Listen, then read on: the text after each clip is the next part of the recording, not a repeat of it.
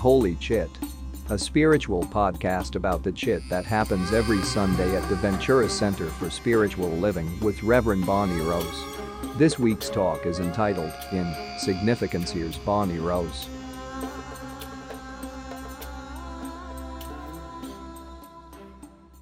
In 2006, the famous actress Reese Witherspoon won the Academy Award for Best Actress. For the movie, anybody know the name of the movie she won for? Walk the Line. Woohoo! You singing that for your second song by any chance? No. Walk the Line, where she played June Carter Cash. And when she accepted the award, she said all of the appropriate things that an actress would say. She thanked all of the important people. She thanked her family. She said how excited she was that this girl from Tennessee who grew up listening to country music got to play the role of June Carter Cash and got to listen to all of that great music all of the time. And then she said something that has stuck with me for years, and the reason why I'm talking about this today. She quoted June Carter Cash. She said that when people would come up to June and say, "Hey, June, how you doing?" June would say, "Oh, I'm just trying to matter." And that touches me. That moves me. Because I think we're all just trying to matter. We may not consciously know that, but something in us craves a life that is meaningful and a life that is significant. And what goes with this, in this world of opposites, is also the fear that maybe we don't matter. And maybe our life is not significant, and maybe that we're not enough. Not doing enough, not being enough. And so what I'm looking at in this message today is just that relationship with significance. Are we destined to live a life of insignificance on this pale blue dot that we call the planet Earth? Or will we choose to live in space significance? 2 words. Will we live in significance? I'll give you a hint. You already are significant because you're here on this pale blue dot called the planet Earth. But let me say a little bit more about the struggle first, the struggle that we have with insignificance. Part of it, I think, is because of what I talk about every Sunday. This is the first broken record portion of my my talk. And if you're really young here, back when I was a girl, there were these things called records, and they were made out of vinyl, and you put them on a machine, and they would play music, and sometimes it would get stuck and say the same thing over and over and over and over again. That's kind of how it is running a church. You say the same thing over and over and over again. So anyway, binary nature. Our binary nature likes to separate things into good and bad, or happy or sad, or significant or insignificant. So there's that. And so it seems like we're always choosing between the two, and often we're choosing the one that will hurt us the most. Have you noticed that? The one that makes you feel the worst about yourself. So we're choosing to feel insignificant.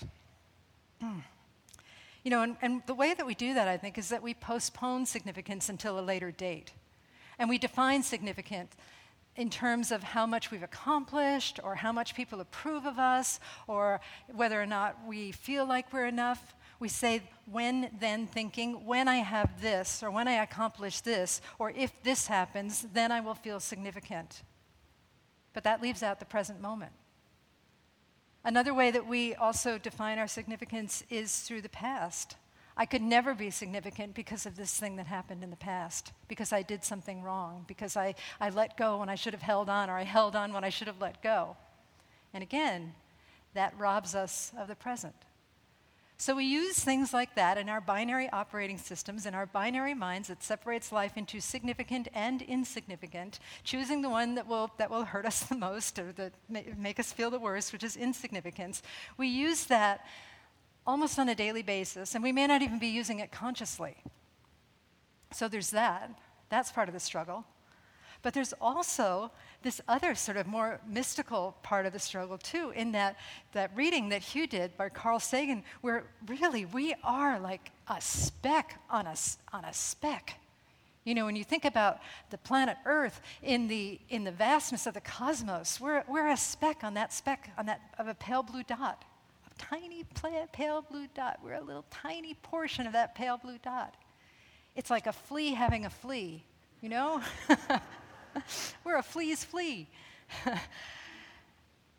And it might be that we could use that to make ourselves feel insignificant. You know, that reading, I think, was more about how we make such a fuss over things when there's this whole vast cosmos. You know, I'm tempted to think of Shakespeare, who talks about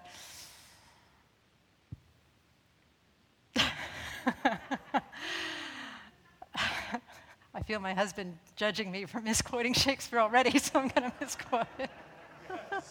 I know I have to start. You know what quote I'm thinking of? Yes, all the world's a stage. No, not that one.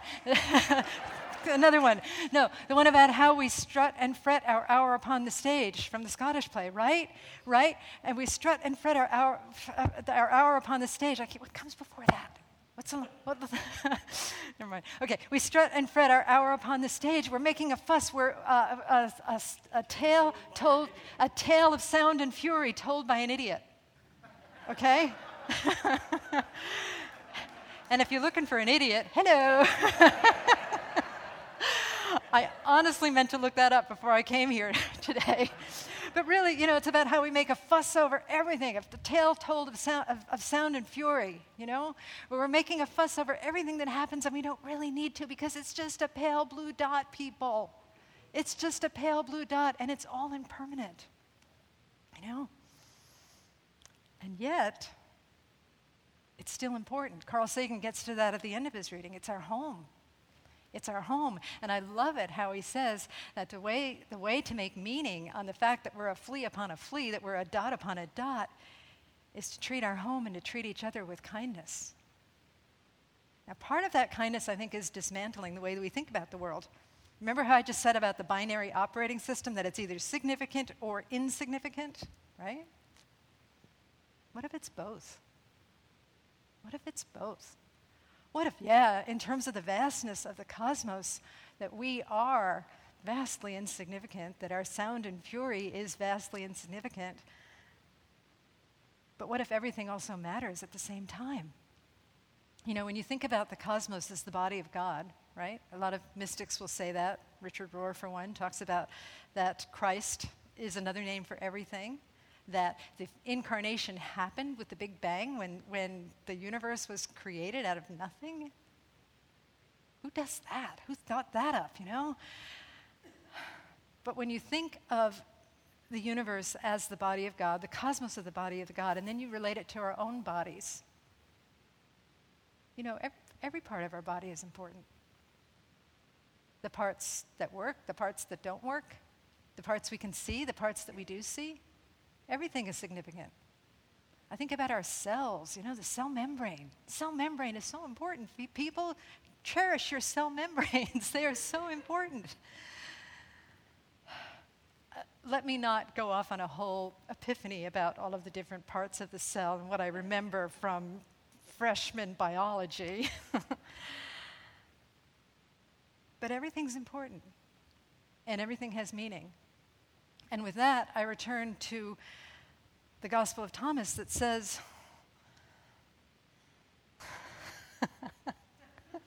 I'm in quote amnesia today. The kingdom of heaven is spread upon the earth, yet we do not see it. Now, if I were to rephrase that, which I do often, sometimes on purpose, sometimes not, I would say that the kingdom of significance is spread upon the earth, and we can learn to see it. And by significance, I mean significance beyond the opposites of significance and insignificance. It's kind of like, I don't know if I can explain this well, but it's kind of like when you think about impermanence, that impermanence is a constant state, but that makes impermanence permanent, doesn't it? So it's the same thing with insignificance. Significance is the stronger principle, because even our insignificance can be significant. So there's that.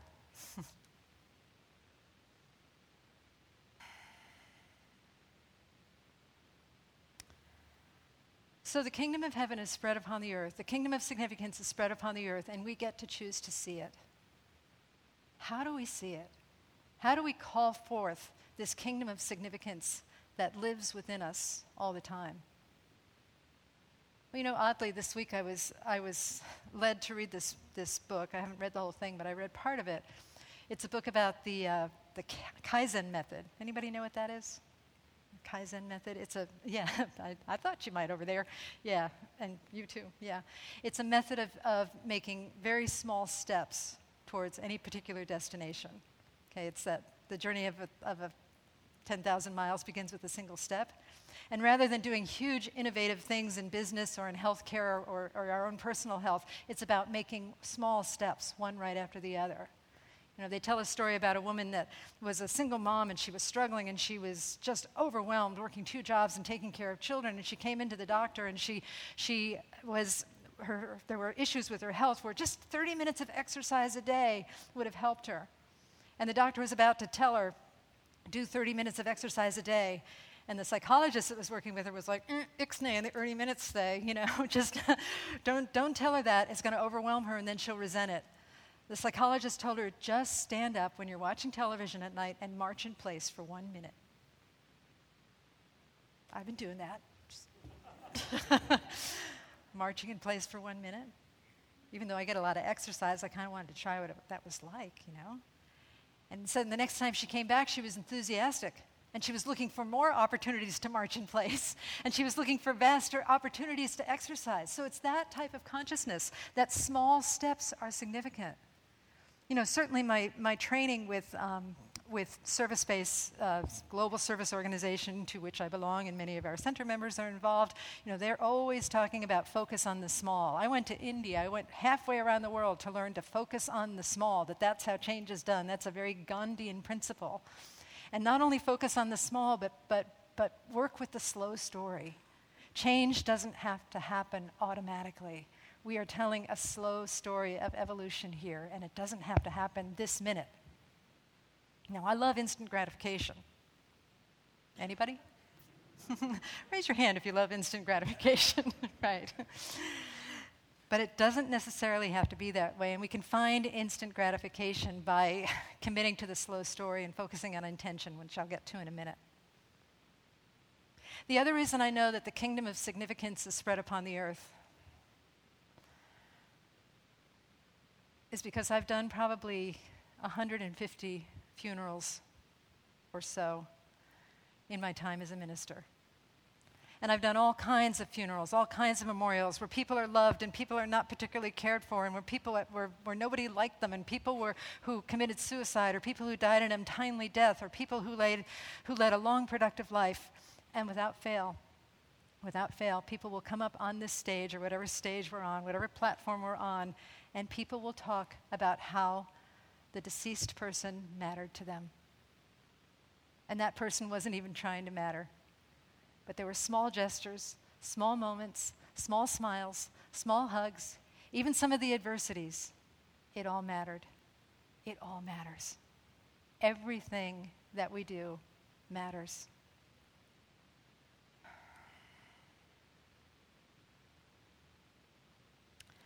So, hopefully I've proved, beyond the shadow of a doubt, that the kingdom of significance is spread upon the earth and we get to see it. Do you believe me? The thing is that how do we see it? All right, this is the second broken record portion of my service today, of my talk. And that is that we breathe, we become present, and we do small acts of kindness. We are willing to see the power of the small in the day-to-day moments of our lives. When we breathe, it seems like a small thing. Physiologically, it is not a small thing. It is powerful. There are millions and trillions of processes going on when we breathe. And perhaps our willingness to slow down and breathe and move into the present moment blesses the whole cosmos. Let me take out that perhaps. Our willingness to breathe deeply and slow down and appreciate where we are and move into the present blesses the whole cosmos. Blesses the pale blue dot and beyond. And then there's this present-centered awareness that helps us recognize that small is beautiful. Small is beautiful, and you start to see that in more and more aspects of your lives, of our lives. Want to hear what happened to us yesterday at our house? Thank you for asking. A frog showed up in our pond. We didn't know we had that frog. We thought it had hopped away long ago because there's a lot of action going on in our backyard all the time with the dogs and the cat and the huge rabbit, and we thought that the frog had hopped away, but he showed up. And he actually sat there and he had a conversation with my husband. And it was so sweet and so meaningful to me that this little frog that may mean nothing to some people, but he just sort of blessed the home that night just by showing up. It reminded me of the time, another focus on the small, another thing that could be insignificant, this time that I found a tiny baby water turtle in our aviary. How did a water turtle get in our aviary? We thought it belonged to our box turtles who live there, they're elderly, but they're quite randy, they're quite frisky. But when I brought it into the vet, she said, no, this is a water turtle. How did it get in your aviary? I don't know. It was a miracle. The Holy Spirit put it there. It's like the Virgin Mary. I don't know. But the thing about that water turtle, so it was tiny when I found it. It's the size of a quarter. And I brought it into the vet, and it was literally in the pocket of my hoodie, wrapped in a little bag with holes poked in it. And the vet's like, animal's name. I'm like, baby turtle. Color, kind of brown, I think. Weight. I'm like, let me show you what we're working with here. I pull it out, and it's literally, like I said, the size of a quarter. But I held it up, and the vet tech, who was quite disinterested at the time, is like, you guys, you got to come see this. And everybody from the back and everybody in the waiting room came and looked at the baby turtle. Again, something insignificant that brightened people's days and brought smiles.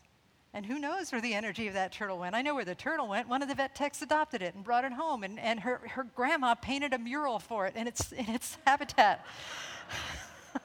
You can't make this stuff up, people. This has got to be God.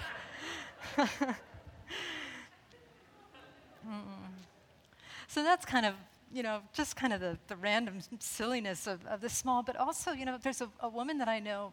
I don't know her well. We were acquaintances when I was in India, and she's the head of an organization called Teach for India that touches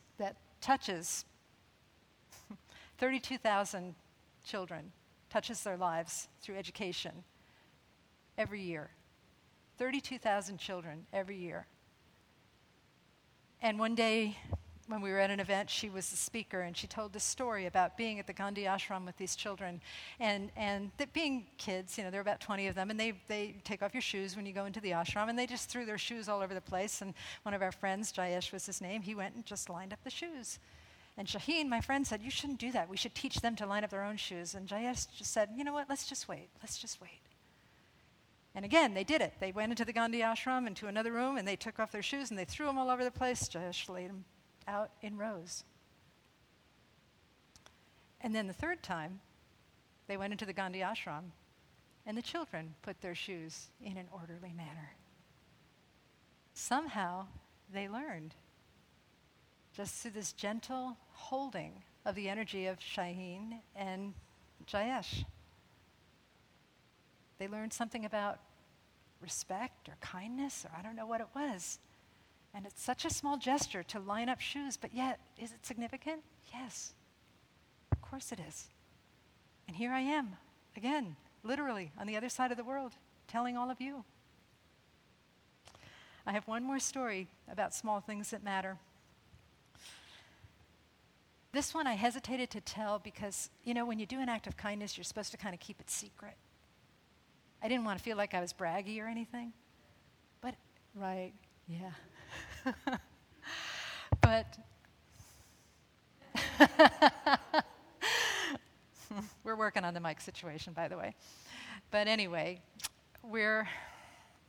in this church, a lot of people, and I actually learned this from my friend Nipun, who's in service space, when he was working at the White House for a while. He was on a special committee, and they were sitting around a circle with all of these mucky mucks at the White House, and they were asking what inspired you. And Nipun said that before his ego could jump in, he said, well, what inspires me is the story that I heard about Starbucks, where somebody paid for the person in the drive-thru, they paid for the person behind them, and then that person paid for the next person, and then that person paid for the next person, and that went on for over 200 cars, 200 drive-thrus, right? And people in our center do that. I know some of you, I've got my eye on you. I know that you do that too, but I have never done that. And so the other day, I went to Starbucks, and it was a complicated order because I was buying stuff for other people. And there was a woman that was sort of coming at the same time as me, arriving in her car at the same time as me, and I wasn't sure. She either let me in or I cut her off. I wasn't sure which one it was. But the whole time I'm standing in the line, I'm like, oh, this is a complicated order. I'm sitting in my car in the line, this is a complicated order. I could possibly buy her stuff for her and her daughter. I don't think I want to. How you have an impulse for an act of kindness and you try and talk yourself out of it? Anybody else do that? I do it. Yeah. It's too much trouble. I don't want her to know. It'll be embarrassing. Maybe she'll think it's condescending. Blah, blah, blah, blah, blah, right? But anyway, I got to the front of the line. I did my order. It was complicated. The poor little thing behind me had to wait, she and her daughter. And finally, just without even intending to, I said, how much is her order? They told me, a little more than I thought it would be, actually. But I said, I'm going to pay for it, but don't tell her. Don't tell her. Don't tell her. So I paid for it, drove away, and as I'm driving sort of opposite, I just wanted to look over to see how the order might have been received. And her teenage daughter, sitting in the passenger seat, saw me, and she goes,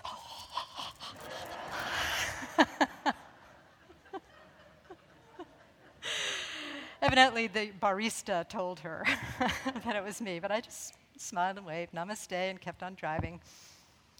And the reason that touches me, the reason that moves me is that recently I've just been around a series of complaints about teenagers, about how teenagers are, I won't even say, just how teenagers behave badly, and maybe they do, I don't know. I know some teenagers personally, and they're pretty nice, but just complaints about teenagers.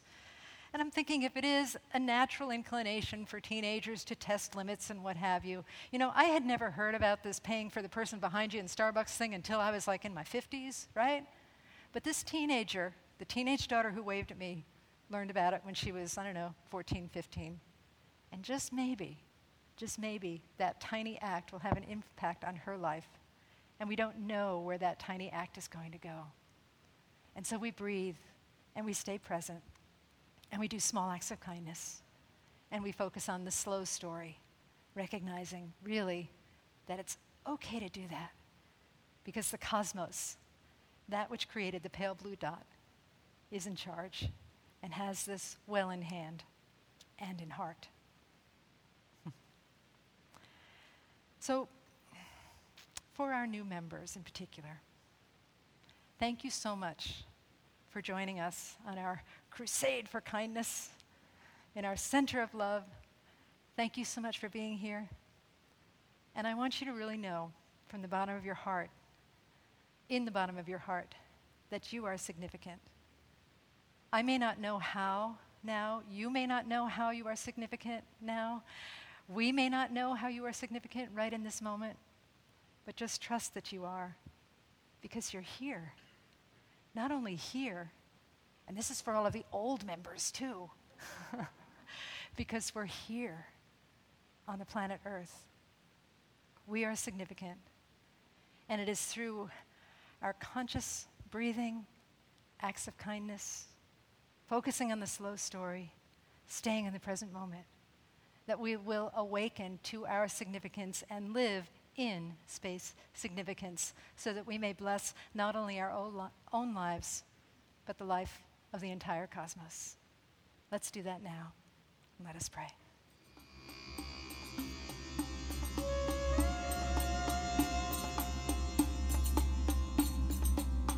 Thanks for listening to this week's Holy Chit, a spiritual podcast about the chit that happens every Sunday at the Ventura Center for Spiritual Living. with Reverend Bonnie Rose. If you like what you hear, come join us in person at the Ventura Center for Spiritual Living. Check us out online at www.venturacsl.org. And so it is.